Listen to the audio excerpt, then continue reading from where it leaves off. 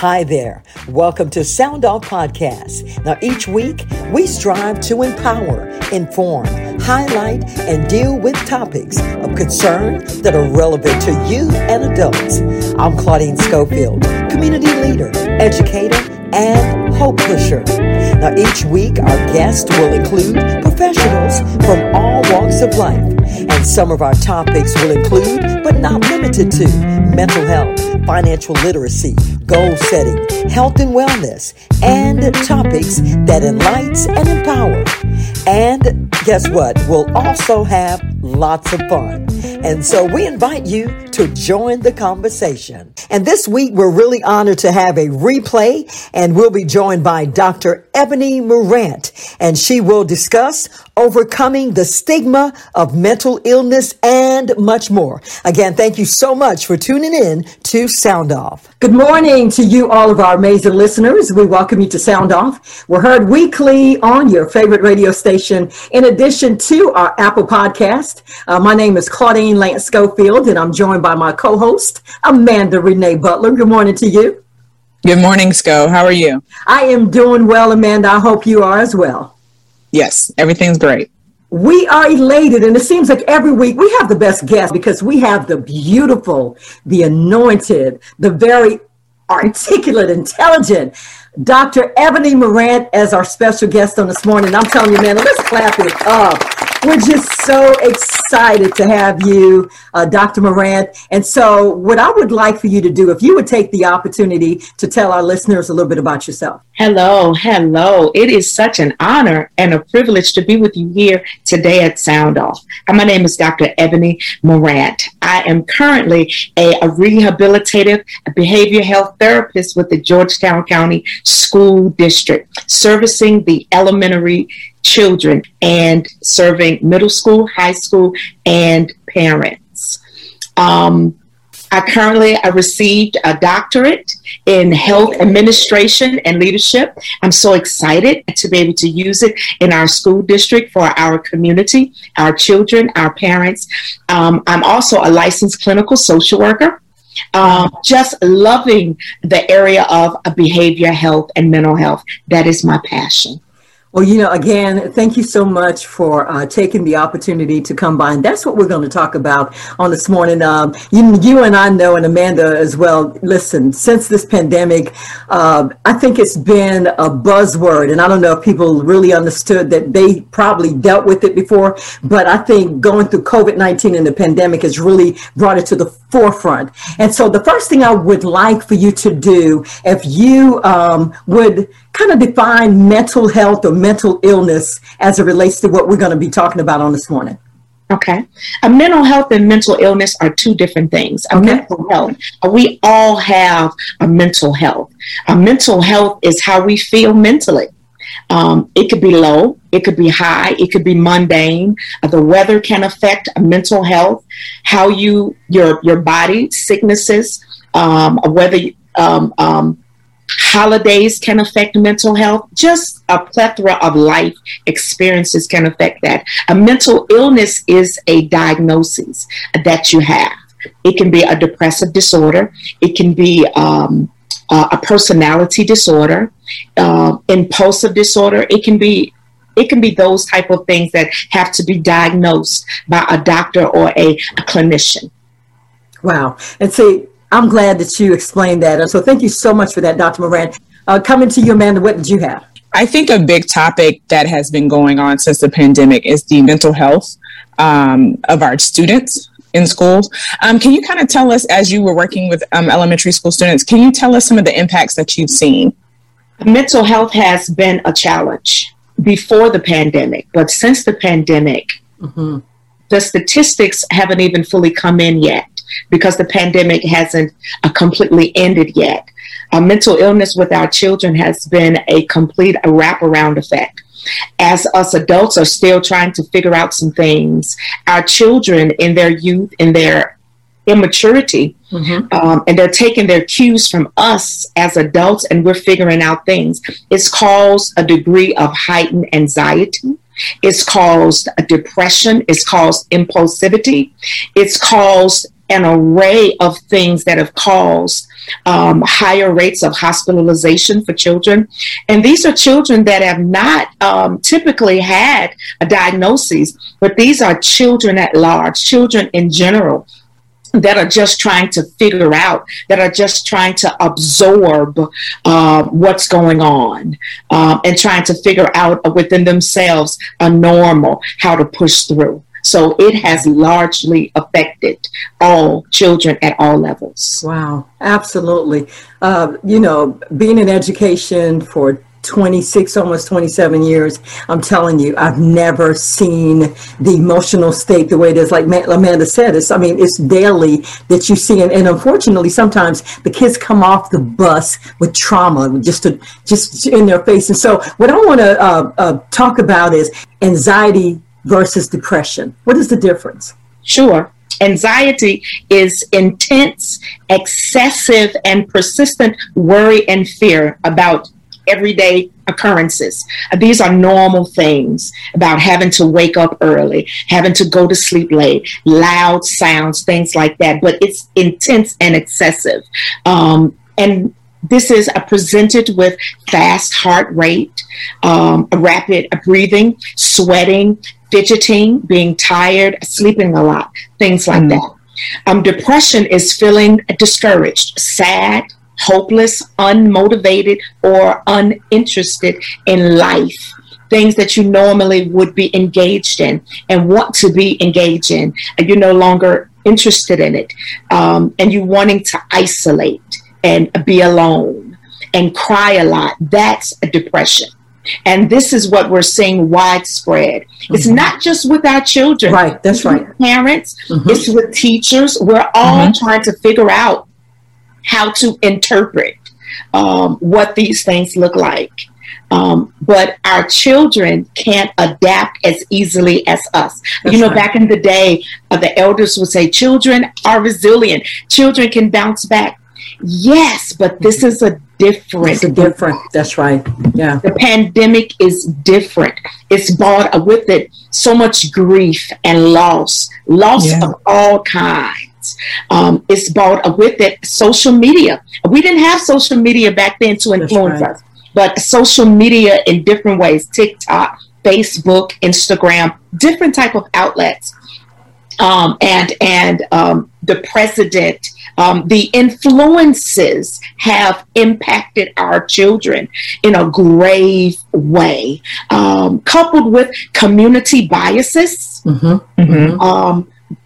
biases that are in our religion, biases from our health resources and administrators who we are supposed to trust. So it's hitting from all sides.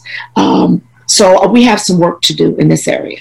The really sad thing is that I think I've seen the anxiety and depression with my students. And I think just some of those abrupt changes. I know that the school districts were making changes during the school time, and then students not knowing, okay, am I hybrid? Am I virtual? How do you think all of these changes are affecting our students?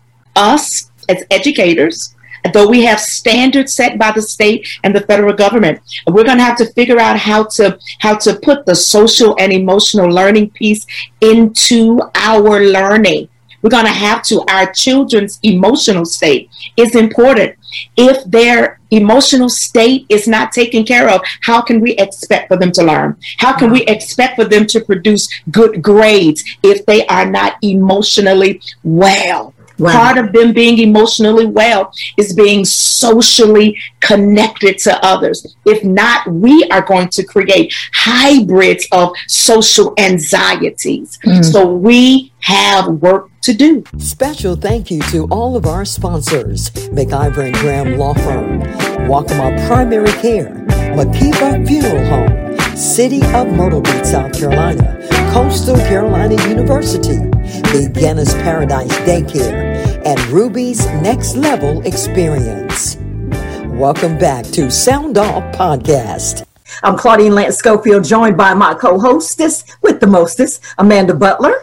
And we are beyond honored to have as our very special guest on this morning, Dr. Ebony Morant, and we're talking about mental health and don't want to waste a lot of time. So once again, good morning to you, Dr. Morant. Good morning. And I want to jump back into it and talk about something that was foreign to me years ago. I want to talk about the importance of self-care. At one point in my life, I think I took care of everybody else and neglected myself. And I'll be honest with you, I'm going to give Angel Only Livingston props. She came on and we had a show about mental health, and she talked about the importance of self-care. And it's almost like the blinders got lifted. And so I want you to help the people in the back that don't see and don't hear so well. What is self-care and why is it important? This is so awesome that you brought up self-care. Self-care is vital. Self-care is essential, almost as essential as drinking water and eating food. Self-care simply means that you're taking care of yourself, that you deem yourself as important enough to pause, take a deep breath, to slow down, to feel, and to put you first for a moment. Traditionally, us nurturers, especially women, we take care of everybody. We take care of our spouses, our children, our parents, our cousins, our church members, our community people. But we have to learn, and I say it loudly for the people in the back, as you said, we have to begin to take care of ourselves, to practice good self-care. And what I mean by that is eating right, so you can feel good, so you won't get sick. Eating right. If the doctor has already prescribed you medication for an illness, take the medication. Do your own research and figure out what you need to do to be completely healthy. It's okay to go on walks. If you don't like the outside, as I don't, find out something else to do to move your body, to exercise. Go on trips. We spend so much money in fast food, in clothes, in other things. Do things that bring you joy, that make you smile, that brings you happiness. Do things that connect you to good people that mean you well, that love you. If that means going on a road trip, if that means going out of the country, save up your coins. Do those things that make you smile. Do those things that make your heart smile. Take long, warm baths. Play some music. Burn some candles. Do those things that make you happy. If it's time to buy a new car, figure that out. Get that budget together. Make your heart smile. Take care of yourself. After all, if COVID has taught us nothing, it's taught us that life is short. That's right. That's right. Yeah. That life is very short, and to take good care of yourself. And guess what? Accountability is important with self-care too. Get a partner that's going to tell you the truth. Ask them, am I taking good care of myself? What do you think I need to do? Ask somebody that's going to tell you the truth. Man, I'm telling you, Dr. Morant, she helped all those people in the back and the people that don't hear so well. I'm telling you, that is by far, like, again, I got to give Angel props, but the combination of you two, that's it. Nobody has an excuse now not to take care of themselves. And guess what, Ms. Schofield? We have to help one another. Help your pastor. That's right. To practice self-care. That's right. That's absolutely. Help your teacher to practice self-care. Help your friend next door, your parents practice self-care. If mom and dad is used to cooking Thanksgiving, tell them, I got it this year. Self-care, whatever that needs to look like for you and your people and your tribe, do that. Wow. Love it. I just wanted to kind of follow up with the self-care because I'm thinking about, some of my fellow teachers, even some of those, first responders, those who work in hospitals.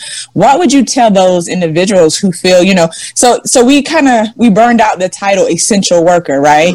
So, because at first, if you look at essential worker, you would think that's a good thing. That's like a badge of honor. But the more you become essential, the more stress that comes with it. So I want you to kind of explain to some of those individuals, like the healthcare workers, those teachers, those doctors who feel like they don't have time for self-care. Like, what would you tell them?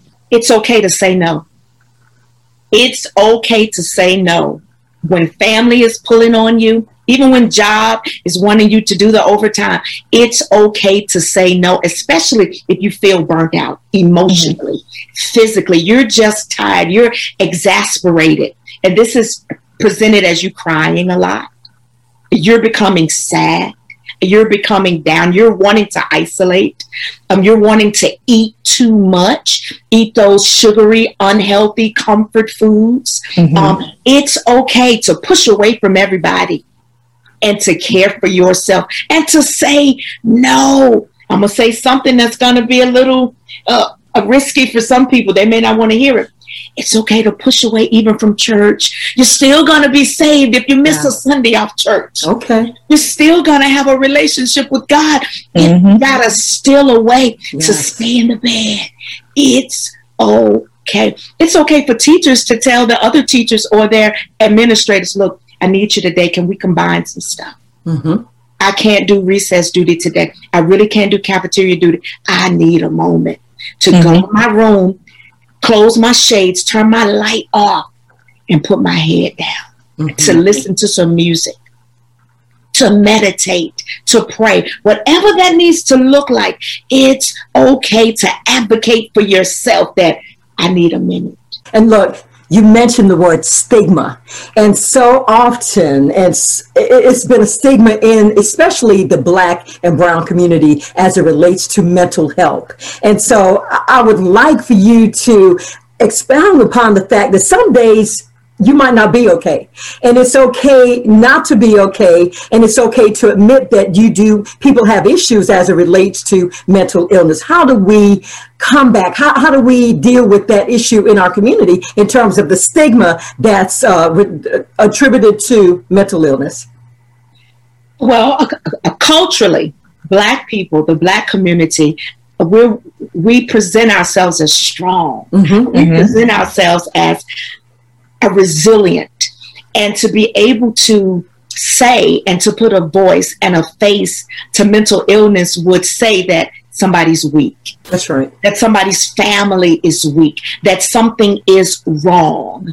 Back in the day, a mental illness has been with us always. You know, everybody can think about a cousin or an uncle or an aunt who had a challenge, but we just kept them in the back room. Somebody kind of managed them, things like that.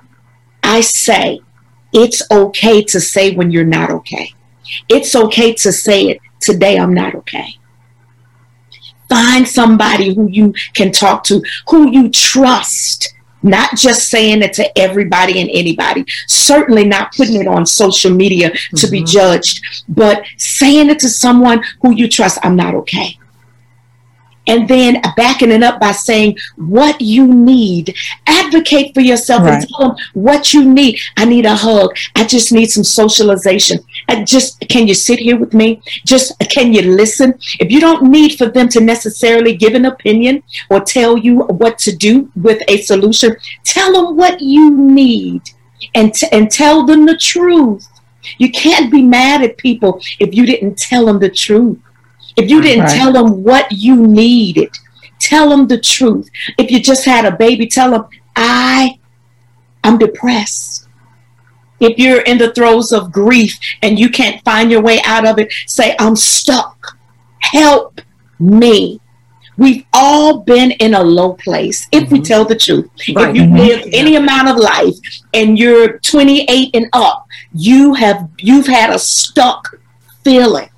It helps to have loved ones that you can trust. Even if it's just one or two, tell somebody that you can trust. If you feel like you can't, we have the World Wide Web now. That's right. Google therapists. Google a few virtual self-help groups. You can Google yourself into a virtual group for therapy where you can discover some good coping skills and strategy to help you. They are totally anonymous. You don't even have to put your real government name in, but you can advocate for yourself. Tell the truth. I say it again. Tell the truth. Talk to somebody. Don't stay silent, and tell people what you need. Wow. See, that's the reason why we do Sound Off. This is such vital information. And, you know, I'm not I'm really emotional because this is so needed. And I think we so appreciate the fact that you're doing it in such a relevant way that people cannot say they don't understand what you're talking about. So again, that's what we're talking about on this morning. We're talking about mental health, mental wellness, and our very special guest is Dr. Ebony Morant. Stay tuned. We'll be right back. Special thank you to all of our sponsors: McIver and Graham Law Firm, Waccamaw Primary Care, Makiba Funeral Home, City of Myrtle Beach, South Carolina, Coastal Carolina University, Beginner's Paradise Daycare, and Ruby's Next Level Experience. Welcome back to Sound Off Podcast. My name is Claudine Lance Schofield, joined by my co-host, Amanda Butler. And again, we're really honored to have as our very special guest, Dr. Ebony Morant. And our topic this morning is mental health, mental illness. And we don't want to waste a lot of time because she is sharing such vital information. And so, Amanda, I'm coming back to you. Dr. Morant, can you share with us some recent statistics concerning our school-age youth? Yes, Amanda. I want to give a disclaimer. These statistics are startling. So please brace yourself, but it's important for listeners to hear them. Number one, mental health disorders is the leading disability for school-age children, with 1 out of 5 children reported as either living with a mental illness, requiring or receiving services for mental, emotional, or behavioral issues. The leading disability. The second stat is minority children living in poverty are reported as more vulnerable to mental health disorders and are less likely to receive access to services they need, meaning their mental health will become pervasive and long-standing. Third, school-age youth with mental health conditions that go untreated often result in low academic performance, high suspension rates, school dropout, and severe behavior challenges that often lead long into adulthood. The fourth is, according to the United Health Foundation, children in South Carolina has the poorest mental health out of all the 50 states in our United States. I say that again as I must. According to the United Health Foundation, children in South Carolina have the poorest mental health in the United States. Wow. I follow up by saying that statistics says that this is likened to a national public health crisis. Wow. So we have no time to play around. This is serious, and that is very alarming, the statistic you just gave. And so I have some dollar amounts to put to it, if you don't mind. Go ahead. Absolutely. The National Institute of Mental Health estimated costs associated with serious mental illness to exceed $300 billion per year. Wow. $300 billion. Listen to this. The cost of mental health across the globe, across the world, reached $2.5 trillion in 2010, with a projected reach to $6 trillion in the year 2020. These stats are pre-COVID. I cannot fathom where they are how now. Much and the rate that's gone up to after COVID. That's what concerns me a little bit, though, because now I'm like, where is the money going? How is it being used? And the only reason why I asked that is because I used to work as a transition counselor, and so I work specifically with students with disabilities. And I just know that there were so many times where it had to deal with money, or we don't have funding, but like listening to those numbers, I'm like, now I'm concerned. Well, the federal dollars have begun to pour in. They have. Mm-hmm. Now, they've been there, but they're really pouring in now. And they are allocated to the education system at large And they're allocated to systems, and the powers that be govern how these dollars are used. And no punt, I think sometimes those that are in these positions of power to make these decisions don't always understand how, or the channels or the trenches. They don't understand the trench work that's needed with mental health. They don't understand the stats. They don't understand culture. They don't understand some of the dynamics that they must begin to understand so they can begin to allocate and set up some programs. We desperately need grassroots, especially in rural areas. It's imperative to have grassroots. You can't lump the rural areas and the rural systems and the rural services into the whole, because there are cultures within cultures with rural areas. So those people, we have to begin to set up multidisciplinary committees to be able to decide and make the decisions about these things, instead of singular people, instead of the older boards that they are well-meaning, but may not be versed on the needs. So we need a multidisciplinary approach.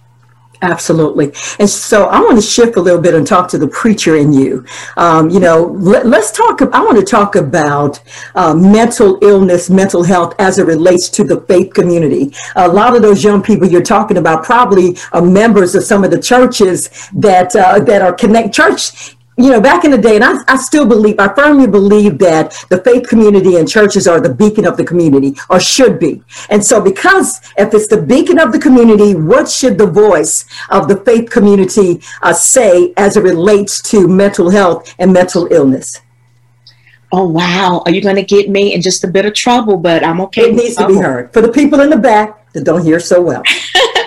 I say this loudly to the people in the back, and I say it up front to the pulpit. It's okay to tell the truth. There is a statement that we in the church like to say, God doesn't change. You're right. God doesn't change. But guess what? His methods do. Research the Bible. You can research the Bible all through. God didn't change, but how he did things and what he permitted absolutely did change. God is absolutely our primary source. God is absolutely sovereign. He's good. He's all of that. But an awesome strategy that I would love for the church to tell the truth about and to say yes to and to give permission to is therapy. That's right. Therapy is a strategy. It's not you putting God in the back. It's not you denying God, denying your faith. It's not you saying that you don't believe in God and the healing power of God, but the healing power of God is wrapped in strategy for you to be mentally whole and sound. If not, we're going to continue to have people that are pervasively mentally ill right in the church. And in saying that, they are with us. They are in the pulpit. They are greeters at the door. They are leading the choir. They are what this looks like. And since you got me out here, let me say what this can look like in the church. You can have people with psychosis. You think they're in the spirit, but they're in a full psychotic episode. I've seen that. Absolutely. You can have such major depression. You see Sister So-and-so coming to the altar sad every Sunday. Yes, her soul may be sick, but she needs something. She needs something else. She needs a strategy. Tap in to discernment. The Holy Spirit is also leading with strategy. God gave us doctors. That's right. God gave us these medicines. God gave us these things so perhaps we can slow down and be able to gather ourselves, to be able to make good decisions, so we can be whole. So no bad things can happen in the church. So we won't have reason to sweep things under the rug. That's right. Let's start to give permission to not be okay so we can begin to be okay. After all, grief hits us all. I mean, we respond to it differently, but grief hits us all.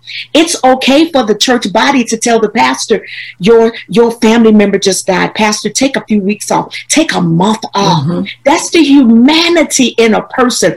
It's okay. We are not spiritual all day long. I don't care how much you know God. I don't care how much relationship you have. You don't walk with him all day, not in the spirit. We are humans that live in the flesh.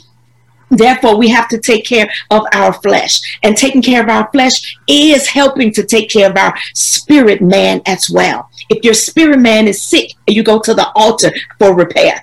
But if your mind is sick, you need to go to the doctor to assist with the repair. Wow. You know what, Dr. Morant, you've said so many good things, but unfortunately, we're almost out of time. So what we would like for you to do is give us a recap. I think it's so vital, so important for our leaders, our church leaders, our administrators in the school, whatever the leadership capacity is, to begin to acknowledge when a mental illness needs to be acknowledged, to just acknowledge mental illness as a whole, give permission for people to get what they need. That way we don't have to sweep under the rug suicide. We don't have to sweep up under the rug detrimental things when they happen. A lot of people really don't realize some mental illness don't have to get to a bad level. It could be caught. It could be maintained. It can be drawn back in so that person can have a normal life and be able to maintain normalcy and get a grip on it. I say to the listeners, thank you. Thank you for listening. And I say, advocate for yourself. Practice self-care. Say no when you need to say no. If you're not well, if you're sad, if you need to talk, say something. You don't have to be silent. Say something. Find someone who you trust and say that you need help. You need to talk. Tell them what you need. You matter. You need to know that you matter. I don't care what your title is. I don't care what your economic status reads. You matter. A mental illness doesn't have a status. It doesn't have a gender. It doesn't have those fancy things that we as people attach to it. Mental illness can hit anybody at any time. I say to you that you matter. Practice good self-care. Advocate for your children. When you see a loved one, when you notice these subtle changes, they're sleeping a lot. They're starting to isolate. They're starting to withdraw from things that they normally would have liked or been engaged in. And they're starting to act strange, give away their possessions that they once loved. Those are signs of depression, anxiety, if they have aggression, if they're starting to behave differently, if they're starting to go to substances, to become closet drinkers, our children to become to smoke, drink, practice risky behavior, they're trying to feel something. I encourage you as your parent, community person, as a leader, to not just sweep it under the rug, to not be afraid to become aware of these things. And for you as a leader, you have a responsibility to say something. Pull them to the side. You don't have to announce it in the open. Pull them to the side. Tell them, I see you. I see you. Allow them to rest in silence in the moment of being seen. Ask them what they need. And then figure out a solution with a trained professional. That's a counselor or a therapist. Listen, I want to do another hand clap because this has been so good. Oh, this is everything. And this is everything. I'm trying to tell you, Dr. Morant, we absolutely, positively love you. We appreciate you. And thank you so much for sharing.